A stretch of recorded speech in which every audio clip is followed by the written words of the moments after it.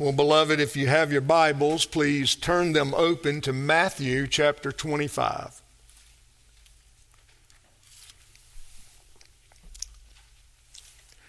Our text this morning will come from Matthew chapter 25, verse 1 through 13. And before I read from God's holy and precious word, let's ask for his blessing upon us. Let's pray. Now, Almighty God, in Christ's name, we bow before you to be instructed, encouraged, admonished, rebuked.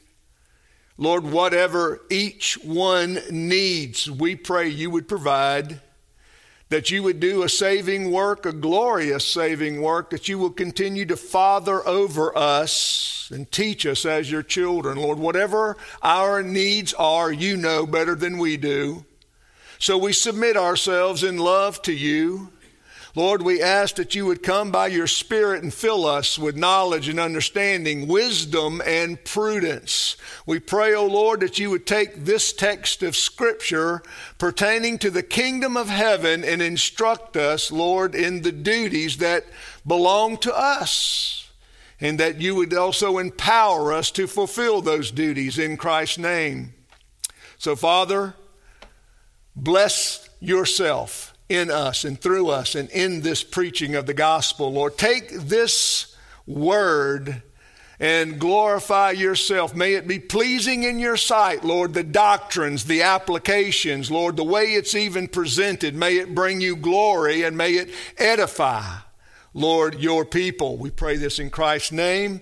Amen. Beloved, begin reading at verse 1. Hear now the word of the living God.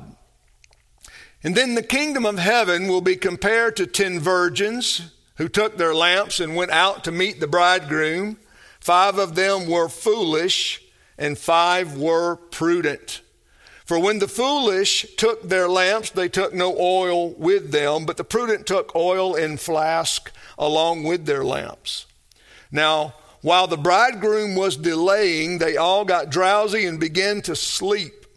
But at midnight there was a shout, "Behold, the bridegroom, come out to meet him." And then all those virgins rose and trimmed their lamps. The foolish said to the prudent, "Give us some of your oil, for our lamps are going out." But the prudent answered, "No, there will be not enough for us and you too, so go instead to the dealers and buy some for yourselves." And while they were going away to make the purchase, the bridegroom came, and those who were ready went in with him to the wedding feast, and the door was shut. Later, the other virgins also came, saying, "Lord, Lord, open up for us." And he answered, "Truly I say to you, I do not know you. Be on the alert then, for you do not know the day nor the hour." You may be seated.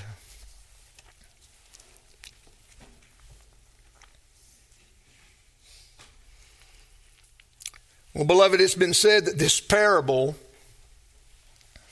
has caused many professing saints to consider the very root of their salvation. And I don't remember the commentator that I gleaned that from, but it does stand to be true concerning this parable among scholars. Thomas Shepard, a Puritan, wrote 600 plus pages on this parable. It is said that the best of saints who read his work doubted their own salvation. Now we can, in a sanctified way, chuckle at such a comment if we know anything about the Puritans. The Puritans agonized over the state of man. They agonized that truth, coupling it with the glory of God, and they spent volumes and pages of trying to bring to bear the truth of God's word. And sometimes we have to admit they went too far. And that was part of the failure of the Puritan movement was making salvation so strenuous and so difficult and so hard that no one felt safe. And that's not my intention this morning. My intention this morning is to extract 3 truths from the text, hopefully to educate you, to encourage you, and to enliven the faith you have in addressing and dealing with this main point, which is the coming of the bridegroom.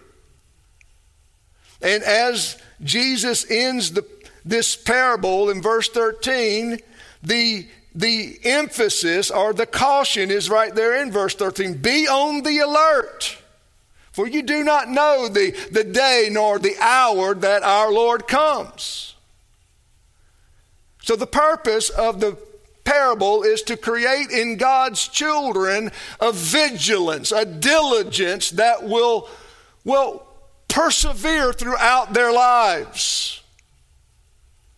And maybe in some way, beloved, by God's grace, we can equalize that heart monitor of our lives. We're high and low, high and low, high and low.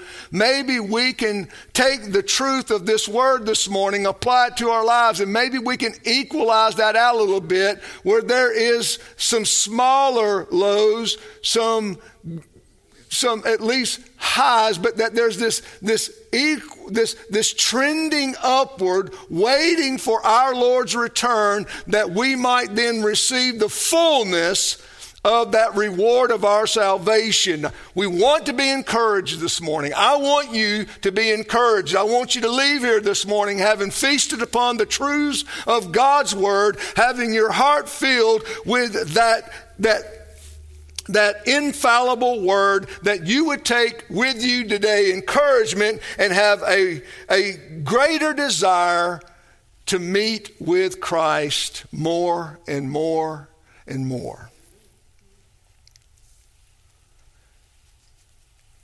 So let's address the parable itself. The overarching theme of this parable is addressing the return of Christ and where God's people are in relationship to his return. Now, there'll be some commentators that might take this text of Scripture and apply it to the destruction of Jerusalem in 70 AD. Some may apply it to the end of our lives. That is, we all have a day appointed in which we will take our last breath and enter into the presence of God if we are his child. And it may be that final return when Jesus comes back and, well, all things as we know it in this life, the temporal world ends at that point and eternity begins. Well, I don't think it matters particularly which one, because what we're going to teach from the parable would apply to all 3. Whether the saints that Jesus was preaching to, teaching and instructing, would have to wait upon the destruction of Jerusalem when he told them, listen, I am coming quickly and judgment is with me. Be on the alert. Make sure you recognize when you see the abomination of desolation, know that this destruction that I'm speaking of has come upon you. And then he gives them some instructions of preparation. Here's what you need to do when that happens. Don't go down into the house to get your cloak. He even tells them how to pray. Pray that your escape won't be in the winter time, particularly those who are nursing infants. Why? Well, it'll be very difficult to make that escape in that situation. And brothers and sisters, it may very well be the application that we don't know what day and hour our Lord will call us home, just like the man that owned those barns and he tore them down and he built new ones and bigger ones, and he was so consumed with his possessions and wealth that he forgot about his own soul. And that's what was told to him on that evening, that his soul was required of him. That he had forsaken the greater part of what he possessed. And how foolish that was of him. And we don't want to be that person either. So whether it's when we close our eyes and take our last breath, or whether or not we are alive when Jesus comes back, beloved, these truths that I'm going to teach you this morning from our text will remain solid and fixed, and we should apply ourselves to them. Now, this parable is designed to probe each one of us as it relates to this return of Christ into all of the glory that he has deserved, that our hearts would be probed, if you will, searched out, that we would look for these truths, this reality that Jesus is speaking of here, that we would say all true Christians must possess. So these are essential truths. These are not truths that you can take and leave at your own discretion. These are things that we need to look for in ourselves as we extract them from the Word.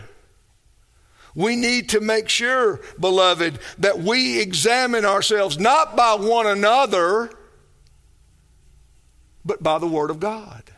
That's the infallible, if you will. That word, that infallible word, is the word that comes to judge us. It's not that we can't compare ourselves, or it's not that we shouldn't see one another as examples as far as that goes. But when we are dealing with eternal matters such as our hearts and the salvation that we've been promised, and are we true Christians, we must go to the Word of God. Now, what is it about this parable that is, since Jesus taught it and it was written as Scripture, what is it about this parable that has caused many of God's saints to doubt their condition? Well, when you look at the text itself, there are a lot of commonalities between the two groups that Jesus sets forth in the parable. Those 10 virgins, the 5 that were prudent or wise and the 5 that are foolish, they share a lot of commonality. You can look in here. They're all considered to be these bridesmaids. They all are called to this festive meeting of the bridegroom and escorting the bridegroom into the marriage chamber. It's been considered, and I think rightly so, and it'll be my first point when we come to it, that these 10 virgins or bridesmaids represent the visible church. They represent the visible church. They represent that church throughout history that's always been a mixed church. From the time of its inception, the church has been mixed with true and false believers. But what Jesus does, I think, wisely and brilliantly from the text, is where he sets forth these 10 virgins, where he demonstrates that the church body can be filled with people that are so similar in appearance, profession, and even activity. The one thing that the text highlights that the prudent and wise virgins possess, that the foolish ones do not, is that personal yearning and longing and desire for the Savior that each true Christian possesses, that this is my beloved. I am his and he is mine.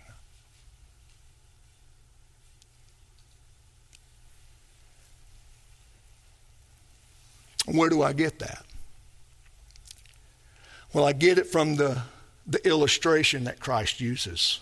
Remember, a parable is the teaching that takes a very common practice, something the people that are listening to the parable are very familiar with, and he uses it to teach a spiritual principle, a spiritual rule. And he uses the marriage feast.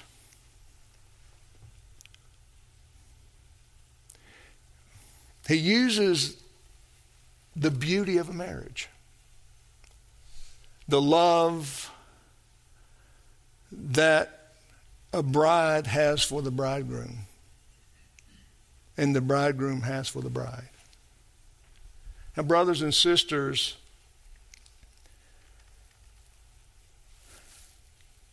why did Jesus use the marriage feast?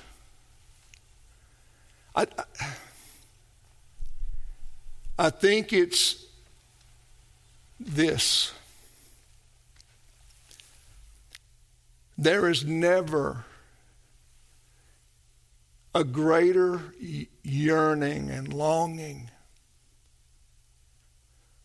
that a bride has for her bridegroom than at that moment. It's never stronger. It's at its height. You think about it. There is never a more festive, heart-filling, passionate, satisfying moment than that moment when the bridegroom comes to the bride and they are given to one another. We know that throughout life there can be all kinds of challenges to a marriage. We say things years later that we would never say to one another at that moment. That we can't wait to be with one another, to possess one another, to look into one another's eyes and to have that moment of sharing the rest of our lives together. And Jesus uses that. They understood that. You and I understand this. That's why we even love going to weddings. Because we love witnessing that moment when the Father places the hand of the bride in the hand of the bridegroom. And they look at each other and they can't think of anything else. They can only see each other. And they have to go through all of the formalities. But they're just wanting to be with one another. And Jesus uses that to describe the relationship between him and his church. That there is this, what is it that separates this special grace, this possession of this oil that the true Christians have, but even the foolish virgins, bridesmaids, possess oil. Our brother mentioned it in the prayer this morning. And in God's providence, as I was preparing to speak on it, he prays about what? Common grace. That the Spirit of God not only comes and fills the church with this hope and this strength of faith and this perseverance to maintain their profession of faith throughout their lives, but he also blesses the natural world that we live in. Matthew chapter 5 says, does not our Lord cause it to rain upon the crops of the wicked and the righteous? Is he not blessing the work of their hands? Not because they deserve it, but because he's gracious, he's good, and he knows that he is orchestrating his will throughout all of the earth. Now we also know that all of it is for the benefit of his church.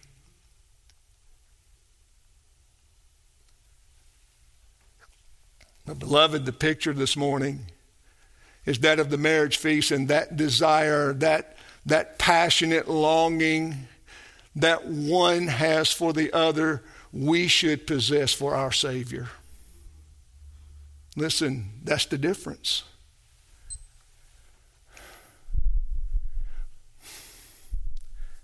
It's this morning I want to speak to you beyond the attendance.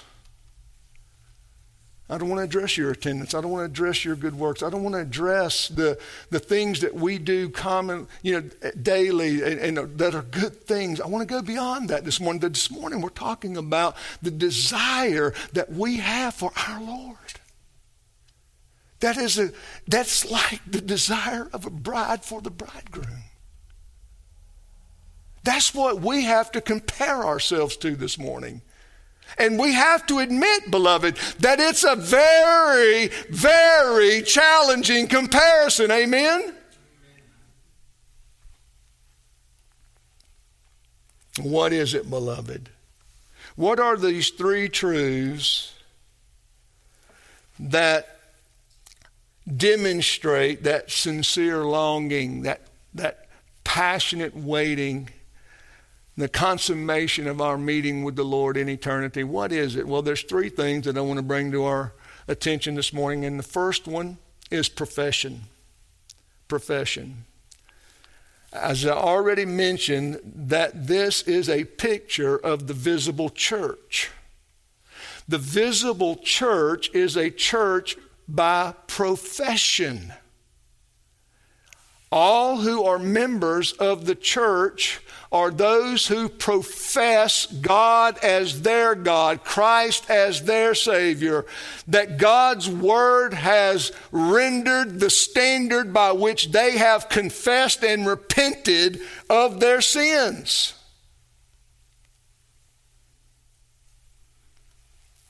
Think about the picture of the newlyweds longing for one another.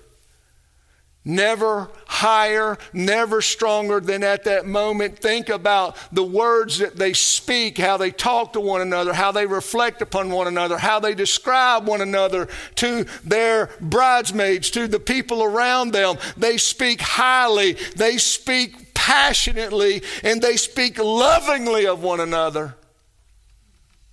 And that's what a profession of faith is. It's not just the announcement that I have made a new course of life my own. It's that He is mine and I am His, and I'm in love with Him and I desire Him more than any other. And there's nothing else that can satisfy me but Him. We see this in the Psalm of David, Psalm 84 and verse 2. Oh, my soul longed and even yearned for the courts of the Lord. My heart and my flesh sing for joy to the living God. Why? Because He is my God and I'm His child.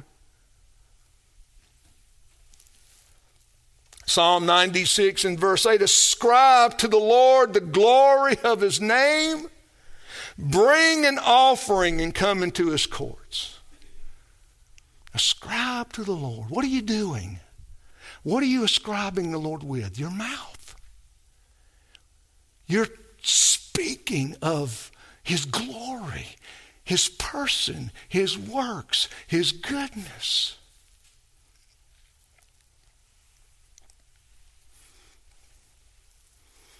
You think about the Song of Solomon. I hope the Song of Solomon's come to your mind because now you know why the book's there.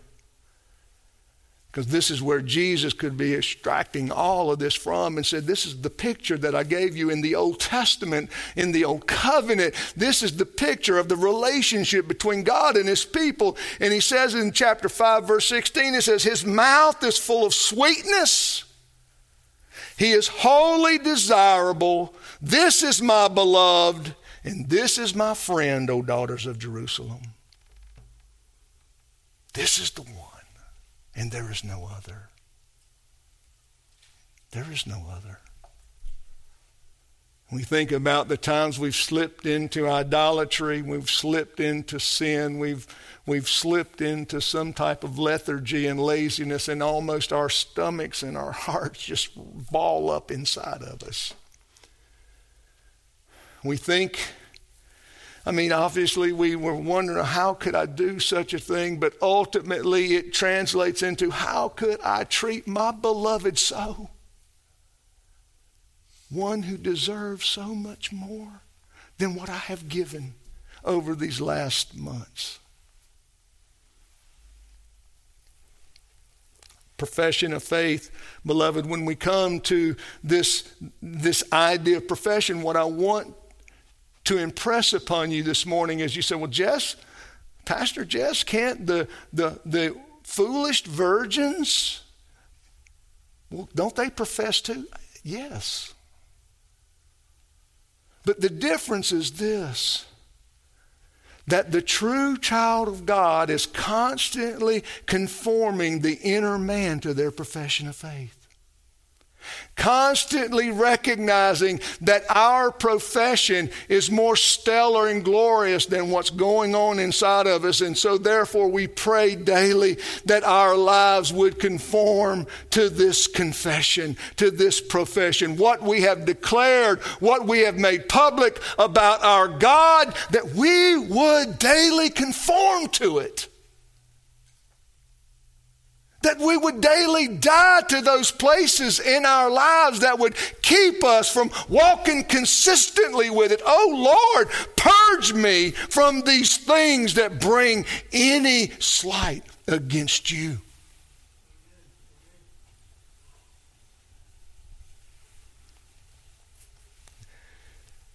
In Titus chapter 1 verse 16, Paul addresses to Titus those who profess to know God, but they don't live up to it. He says this, he says in verse 16, he says, they profess to know God, but by their deeds they deny him. That's what I'm talking about. Just the opposite, though, in the positive. That we would profess to know God in what? By our deeds, we would be bringing into conformity our inner man to that outward declaration, that we would see that both need to be compatible with one another.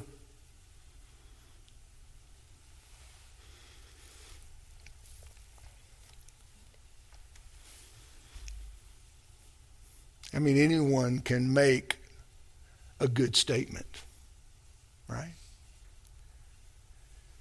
It's not hard to make a profession of faith. Remember the parable of the soul. There are those that make a profession of faith and in due time, for various reasons, fall away from that profession. But those ones who continue to conform to that profession of faith, continue to bring themselves under the reality and the truth of it. No, recognizing their weaknesses, recognizing their failures, recognizing huge imperfections, nevertheless conforming by God's Spirit into these things and making them earnestly desiring to be what we're declaring ourselves to be, not to be hypocrites and not to be liars, but those who have God as their God. Conforming and bearing fruit. This idea of profession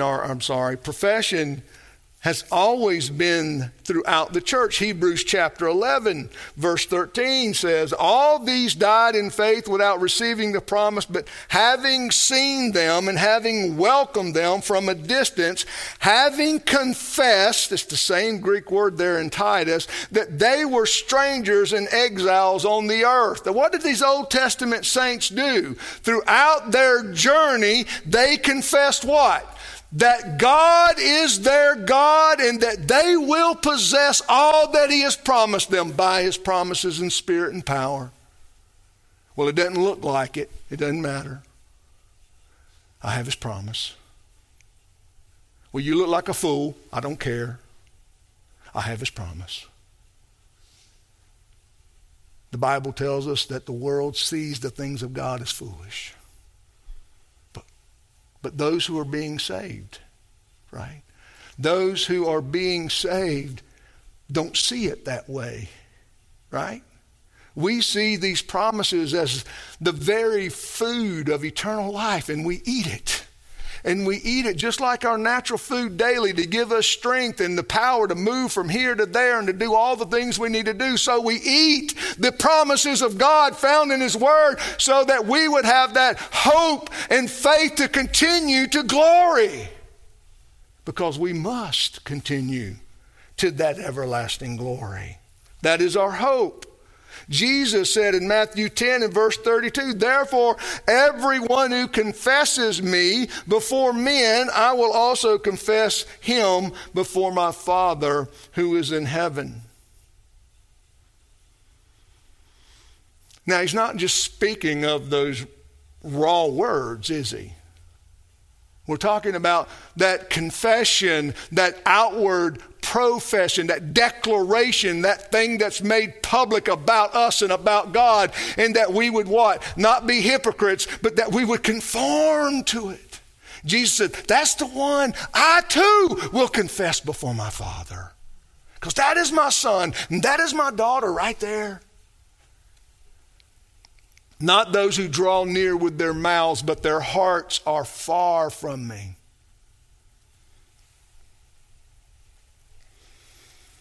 Philippians 2, Paul says, and that every tongue will confess that Jesus Christ is Lord, but ours will be the reality of it. Not everybody that confesses Lord on that day of judgment is going to receive heaven, but there will be those that confess Jesus as Lord that will receive that reward of heaven. Why? Because they were the ones who were genuine. Listen, I want to do away with this. I know, imperfect. I know. But the desire for our Savior is so strong. Our love for Him is so deep and so broad and so wide that we will profess His name. We will speak of His glory. We will sing of His praises. We will tell the world who is in the alone living and true God. We will declare these things. We read a hymn. We sung a hymn from Psalm 23 this morning. A psalm that just completely highlights the care and love our God has for us, how He has set before us this glorious feast and anoints our head with oil, being the chief guest at the table. What a picture of another feast, right? In Revelation chapter 3 and verse 5, Jesus says, he who overcomes will thus be clothed in white garments, and I will not erase his name from the book of life. I will confess his name before my Father and before his angels. Notice this earthly and heavenly confession taking place. What we profess on earth, what we are praying that by God's power would conform us to the reality of that profession. Oh Lord, let us not be found wanting, lacking. Let us be found true and faithful.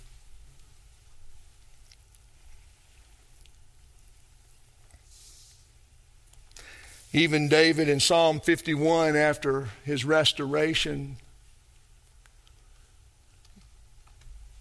at the end of the psalm, he says, oh Lord, I will teach sinners your ways. The point I bring out there is that what is David doing? He's professing. What is he professing? The goodness, the grace of God. The restorer, the healer, the one who's the forgiver. I'm going to teach sinners thy ways, Lord. Brothers and sisters, I'm telling you, we are not just simply bare professors of Christ, are we? We are to profess the totality of the reality of His world, of His goodness, of His grace, of His mercy, of His judgments, all that He is. And we ought to be busy doing that with one another and to the world that we live in. Praying along the way that not only, oh Lord, conform me to my declaration, but Lord, conform my brothers and my sisters to the same declaration. Bind us to these things, Lord. Hold on to us. Secure us in these matters, that we would be the reality of what we are speaking.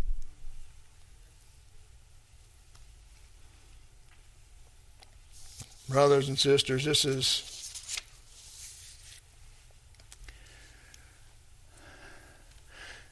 but there's the other, again, there's the idea of profession. Now let's look at this, the second one of preparedness. Preparedness.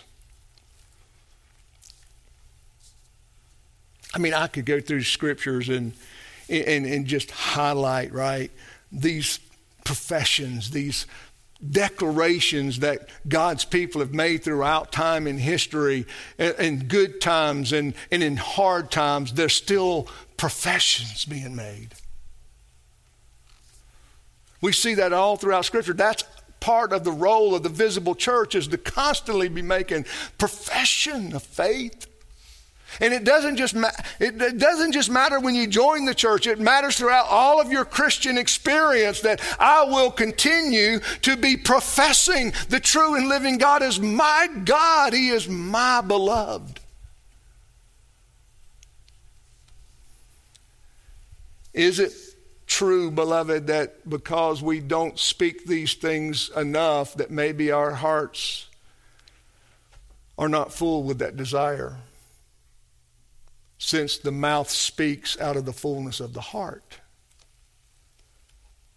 When we speak these things and then we pray ourselves into this conformity, oh Lord, let this be constantly and consistently true of myself, of my wife, my husband, my children, my friends, my church friends. And we see this desire, beloved, of preparedness. Now, when we talk about preparedness, you see in the parable itself that they all prepared something. It said, "And the foolish, they were 5 foolish and 5 prudent, and the foolish took their lamps, and they took no oil with them. But the prudent took oil in flask along with their lamps." Now, the idea here is that they all in the beginning possessed light. They possessed burning lamps. The difference is that the prudent bridesmaids brought extra oil with them to keep the light burning if the bridegroom tarried in coming to the bride feast and to the bride chamber. See, the bridesmaids would have been waiting for the announcement of the bridegroom, and when they heard the announcement, they would leave the bridal chamber and they would go out to meet the bridegroom and his party, and they would come singing and just having a celebration, ushering the bridegroom into the presence of the bride. They would participate in that. So the lights possessed not only a way for them to get around in the dark, but it possessed this festive celebration atmosphere. It was fun. It was a celebration. When we talk about this preparedness, beloved, it's not a foreign concept to us. We prepare ourselves for work, right? We prepare ourselves for a career. That may mean being someone's protege for a time. It may mean going to college. It may mean working a for a string of companies in order to build up your resume and your knowledge and understanding so that you can get the job you want. There's preparation. We prepare ourselves for church membership. How so? The elders meet and we talk about your testimony, your salvation, whether or not you understand the basics of the gospel and whatnot. We prepare ourselves to come to the Lord's Supper. We prepare ourselves for marriage. Hopefully. We prepare ourselves for the one that we love. We prepare ourselves for children. We prepare ourselves to be fathers and mothers sometimes, and sometimes they come unexpectedly. But we're always preparing ourselves, and that is the same reality when it comes to the Christian experience. What are we preparing ourselves for? To meet our beloved. We are preparing ourselves right now for that connection, for that time when our beloved when his herald, he is near, that we can go out and meet him with joy and thanksgiving. We don't want to be like Adam and Eve. When they heard the voice and the sound of God walking in the garden, what did they do? They hid themselves because of their sin.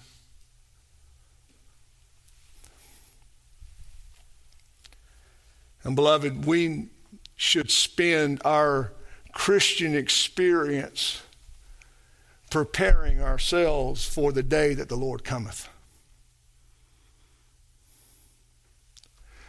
And that's an overarching truth that overshadows everything. I say, well, I want to be a good husband because my wife deserves it.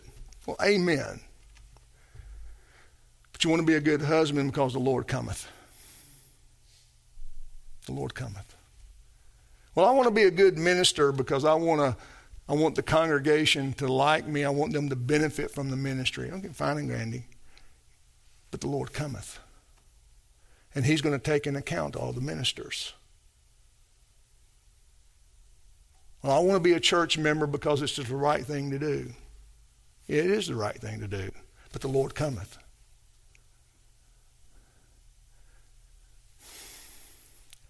You prepare yourselves, beloved, in whatever condition, whatever state, whatever age you are in, because some of us can meet the Lord tonight. The Lord cometh. Will I be ready?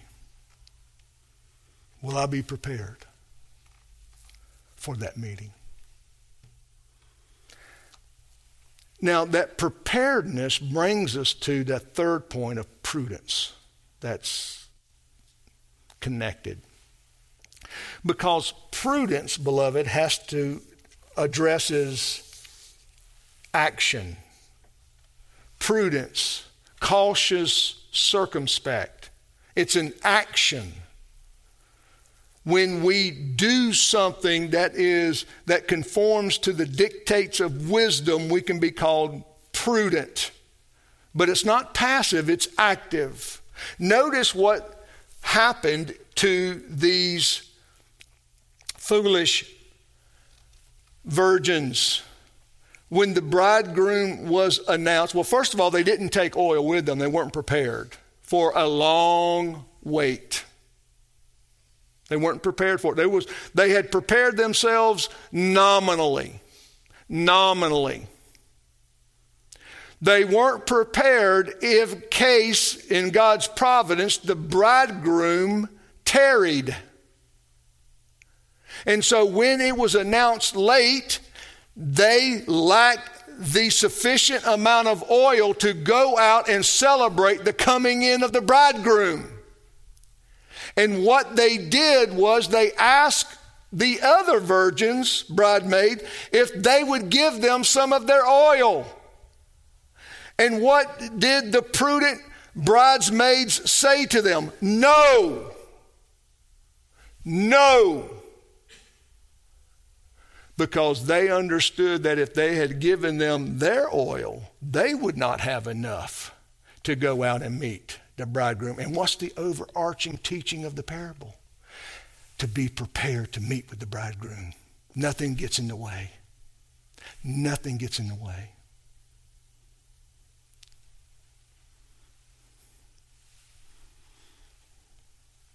Beloved, we must learn to be a prudent church, and we must say no to some things. We must say no to those things that would keep us from meeting the bridegroom with great celebration. I'm sure it wasn't easy to say no, but they had to say no because they knew that if they had said yes, they would miss the bridegroom as well. And nothing can stand in the way of you and I, our preparedness, our joy that we are going to meet with our bridegroom. Nothing.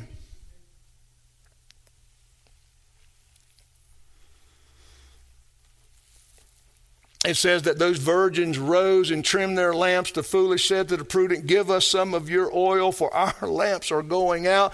But the prudent answered, no, there will not be enough for us and you too. Go instead to the dealers and buy some for yourselves. And while they were going away to make the purchase, the bridegroom came. And thus, and those who were ready went in and with him to the wedding feast. And notice, the door was shut. There's a finality to this.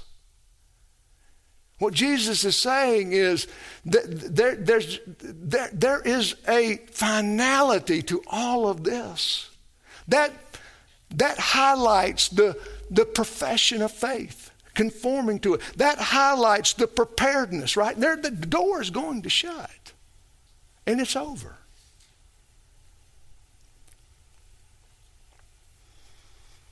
We see here that the very sad picture of those virgins showing up too late and calling out, Lord, Lord, open up for us. And he answered and said to them, truly I say to you, I don't know you. Matthew has repeated this several times throughout his gospel. I don't know you. Why? Because your profession wasn't real. You never conformed to it. You never owned it inwardly. Yes, you did good things. You preached the gospel. You witnessed to people. Yes, you did all these things. But I don't know you. Because you didn't set out to conform yourself to these things that you professed. You didn't set out in preparation to get ready for this day. You were lazy. You were lethargic. You just thought you had all the time in the world. You really did not possess me with passionate love. It was all selfish. And the Lord says, I don't know you.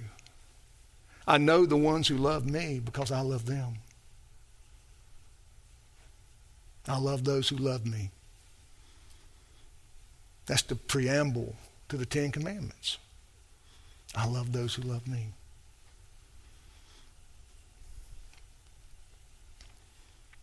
Let me bring some application to this, because I want to address the application, I think, in three ways. As a final words of encouragement, beloved. Whether age, let me address the age groups. We have a wide range of age, which means we have a wide range of opportunities, experience, and resources. But what's the one connection we can all have to one another, where there's the young here that are limited by the transportation, limited by the opportunities. They're limited because they're confined mainly to the house and to whatever their parents allow them to do. But does that mean they can't have a heart yearning and longing and loving the Lord and waiting for His coming? No, they can. We have the aged who have come to the end, that may all kinds of physical infirmities that keep them from doing the things they used to do. But what is it? What's the reality of their hearts? The longing of the Lord God, their bridegroom. That's why I wanted us to go beyond just the good works. Because now the young who are confined to certain spaces can what? Pray and encourage. What can our older saints do? Pray and encourage. And continue to possess a heart that's full of passion and love for the bridegroom. And there's all the in-between. No, it doesn't matter. You can say, well, my opportunities are limited. I don't have a lot of resources. I don't have much. But does your heart long for Christ? You don't have to be wealthy to serve the Lord. And you don't have to be poor to serve the Lord. Material possessions can hinder that passion, but it's not related to that passion. You can have great wealth and have a heart like Abraham and even Moses, what? Longing for the courts of the Lord in this life and the next. Even in the circumstances, the good times and the hard times, right? Notice both require some type of declaration, profession. And sometimes these hard mercies, these physical afflictions can wear on us. But brothers and sisters, as we continue, the Lord ministers to our inner person. And there is something even brighter than the sun in a weak saint. It's the sound of truth on their lips. I've never been more encouraged than when I have been in the presence of a dying saint who had done nothing but speak to the glory of Christ, their Savior. And they didn't leave this world with this mentality, feel sorry for me. They left this world feeling sorry for us, because they now go to their reward. And we have to continue the battle and the struggle in the visible church, conforming to our profession of faith, maintaining that preparedness and working out that preparedness, and being prudent in the decisions we make, making sure that we allow nothing to get in the way of our preparedness and our profession. I want to ask you this morning that question, beloved. Are you on the alert for the coming of the Lord? For you nor I know the hour in which he cometh. You don't know. Will you be ready? Consider those three things. Examine yourself with those three things, beloved. Seek his face. Renew your marriage vows today. As you get ready to take this supper, renew that love and passion for your Savior, just like a bride and bridegroom have for one another at that moment of their marriage ceremony. Let's pray.